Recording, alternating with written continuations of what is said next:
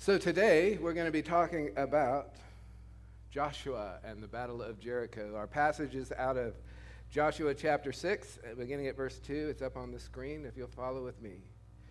Then the Lord said to Joshua, "See, I have delivered Jericho into your hands, along with its king and its fighting men. March around the city once with all the armed men. Do this for 6 days. Have 7 priests carry trumpets of ram's horns." I'm sorry, this is the worst battle plan in the history of battle plans. March around the city, do this for 6 days. Have 7 priests carry trumpets of ram's horns in front of the ark. On the 7th day, march around the city 7 times with the priests blowing the trumpets. When you hear them sound a long blast on the trumpets, have the whole army give a loud shout. Then the wall of the city will collapse, the army will go up, and everyone will go straight in. Great plan. So Joshua, let's start with him. He's a interesting guy. He was one of the faithful ones when they went into the promised land. He went in and he came back and said, "Yeah, we can do it." And so he became the successor to Moses. He started with the Israelites in Egypt. He was a slave, so he saw the whole leaving, the 10 plagues. All of that was part of what he saw. And he saw Moses. How cool would this have been? The parting of the Red Sea and the going across. Joshua would have gotten to see that. To wake up in the morning and have manna on the ground to eat, he would have gotten to see that. Moses strikes a rock, water comes. So he would have seen lots and lots of miracles, kind of like Elijah. He would have been accustomed to those miracles. And God does impossible things often in his life. But here's the thing.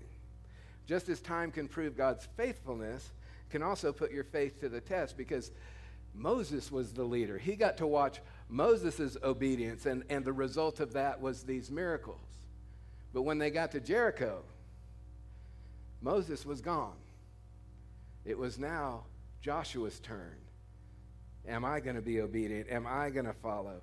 And then he gets this outlandish instruction on how to fight this battle. I mean, consider, you're in the army. Hey, here's what we're going to do. It's a great plan. God gave it to me. We're going to walk around the city 6 times. That's, 6 days in a row. And then on the 7th day, we're going to blow some horns, shout, and then, then magic's going to happen, and we're going to go in. It's kind of crazy, right? It's kind of a crazy battle plan. And what that meant was that Joshua had to, for 6 days, because they were marching around the city for 6 days, he had to go to bed, lay his head down, knowing that the walls hadn't changed at all. The walls were just as big. The walls were still there. And he's being obedient.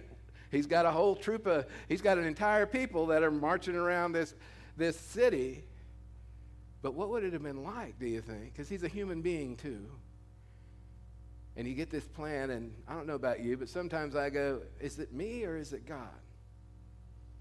Whose plan is this? And so 6 days of kind of having that question. And we don't really have information about that, but we do know that he stayed obedient. He stayed the course. He kept doing what he'd been instructed to do. He led them around a wall that showed no evidence of falling. And that brought me to 2 questions for us this morning. These are faith questions. Will you keep walking even though it doesn't seem to be working? Around here you hear me as a recovery tenet, but it's a good one, I think, for all of us. Don't quit 5 minutes before your miracle. It's so often in life we plug along and then we just kind of give in and give up. And it might be that if we just take one more step, we'd get there. Don't give up 5 minutes before your miracle.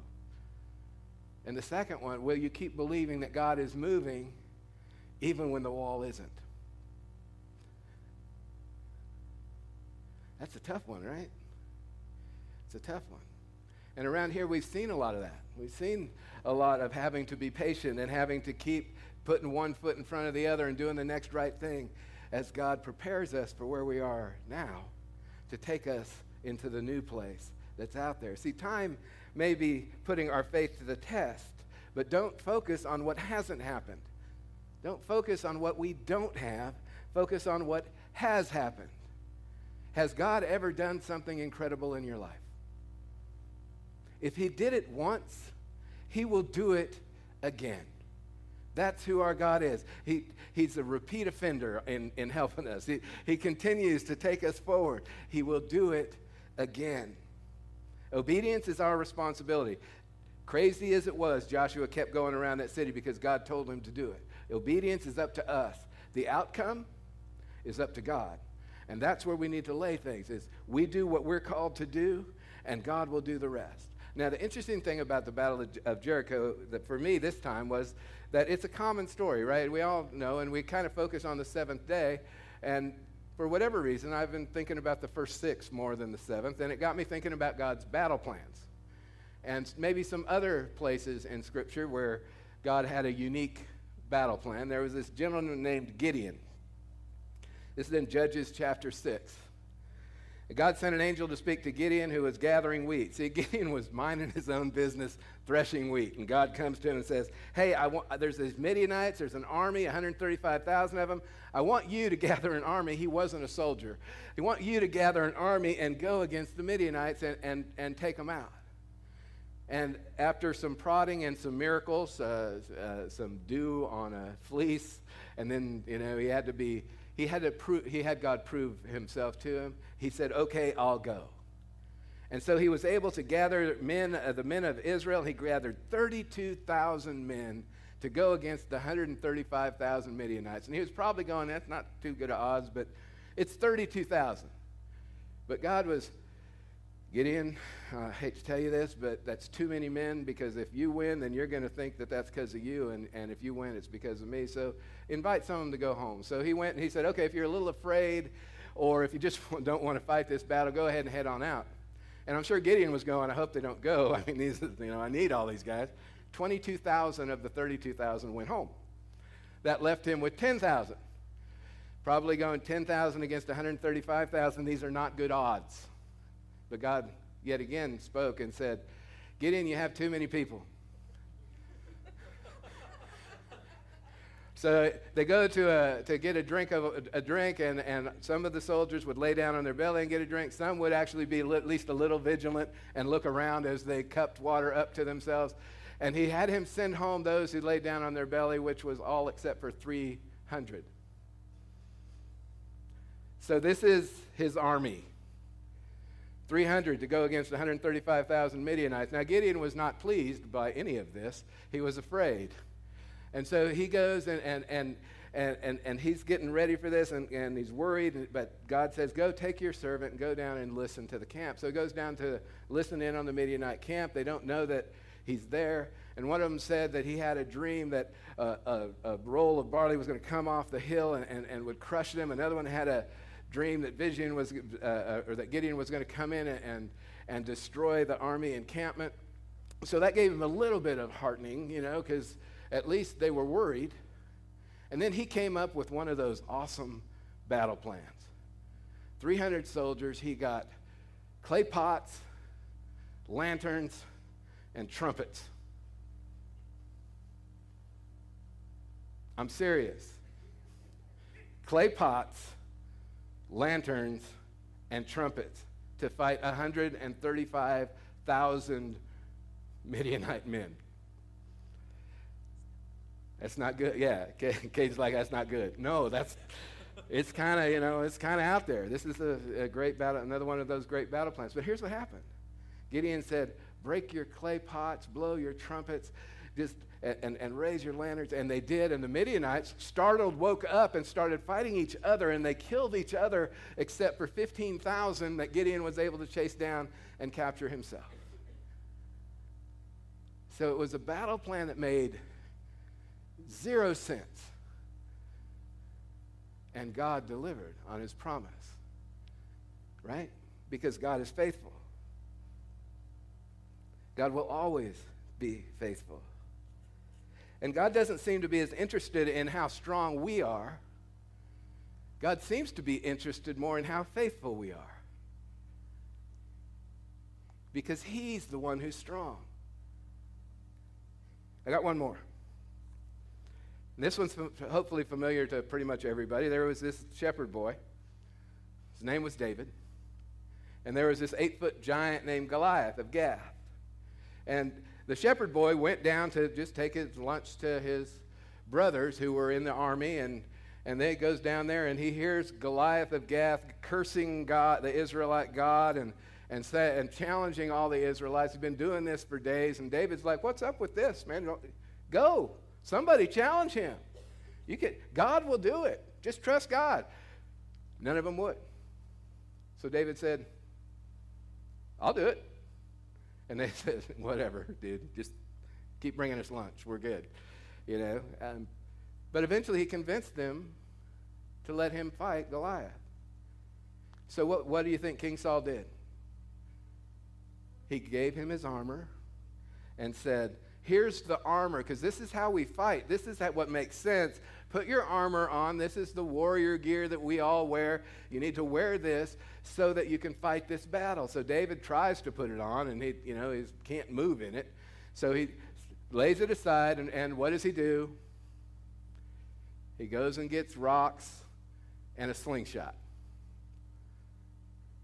8-foot giant dude with a pole like this, spear. But what happens? Bam, Goliath is dead, cuts off his head, the Israelites win. God uses the faithful. God uses the faithful. And as we look forward here at Arbor Point, our viewpoint must be on being faithful. Our focus needs to be on being faithful to God. It may or may not look like the smart thing to do. It may not even be logical from the human perspective, but is it faithful to God's calling for us, the people at this church? Is it faithful to being a group of imperfect people serving, following the one who is perfect, Jesus? Is it that? If it is, then that's something we need to pursue. Does it inspire people to fulfill God's calling in their life? Because if it does, we need to be about that, helping lead them from where they are to where God would have them to be, because that's who we need to be. Does it make disciples of Jesus Christ for the transformation of the world? We need to be doing baptisms and leading people to Jesus in this place, because that's what God wants for us. And if it's in those places, then let's get after it. Let's be at West Jackson Elementary School, because we need to be there. There are kids who don't know Jesus. How tragic would it be if nobody showed up to try to help them to understand that there's a God who loves them? And we have a chance. We have a chance. We're invited to participate in an after-school program that reaches hundreds of children every week. We're invited to participate in a mentoring program to reach one kid at a time. Just save one, as Justice League tells us. We're starting a special needs ministry, and we're invited to participate in that. And I bumped into somebody, I was at an Emmaus meeting, who does speech therapy with special needs. I'm bumping into people. Teresa Dearman works with deaf. We've got Patty, we've got Kim. Things are aligning all over the place to provide for the ministry opportunities that we have. We're starting to celebrate recovery in this place so that we can become a recovery resource. One race movement. Grab hold of this. Let's move forward into this, but let's align with who we are so that we can live that out. Because what it looks like on the outside, what it looks like to other people is not as important as what it is on the inside, as what it is in here. What your calling is, live that out. Live into that and be who you're created to be. Because we want a revival like we have never seen is what we're after. We want revival in this place. But amen. Hey, I got an amen. I guess I better get back to Joshua or you're never going to get out of here. So here's the end game, right? On the seventh day, they got up at daybreak. They marched around the city. Just crazy. Joshua tells them, shout, for the Lord has given you the city. So they shout, and the walls come down, and they go in, right? And I know good and well that as Joshua was going around, because I know people, and I know good and well that army was going around on the seventh day grumbling. They were like, this is completely insane. And yet, they did it anyway. Obedience, following the direction, following what God is asking us to do, and then blowing on a trumpet and yelling at a wall. Fall down! Didn't work. But it works when God is in it. When God wants that to happen, then anything can happen. And a lot of it didn't make sense. A lot of those stories don't make sense, but when it comes to faith, that isn't that unusual. It isn't that it needs to make sense, because it doesn't. In fact, when we're dealing with faith, it's going to rarely make sense because it's about something beyond ourselves. See, faith is going to tell you to have patience when everything and everyone else in your life is telling you to panic. Faith is going to tell you to hold on when everything and everyone else is saying you need to let go. Faith will tell you to push forward when everything and everyone else is saying, no, you need to fall back. But that's not faith. Push forward into the places that God is already prepared you to be. See, we want to break walls down in this place. We want walls to fall. We want walls of racism. We want walls of separation. We want anything that gets between us and God. If it's a wall, walls of addiction, we want walls to come down, but not just for the walls to come down. We want the walls to come down so that we can have a relationship and we can build people up. We want to break walls down so that we can build people up. So we want to be about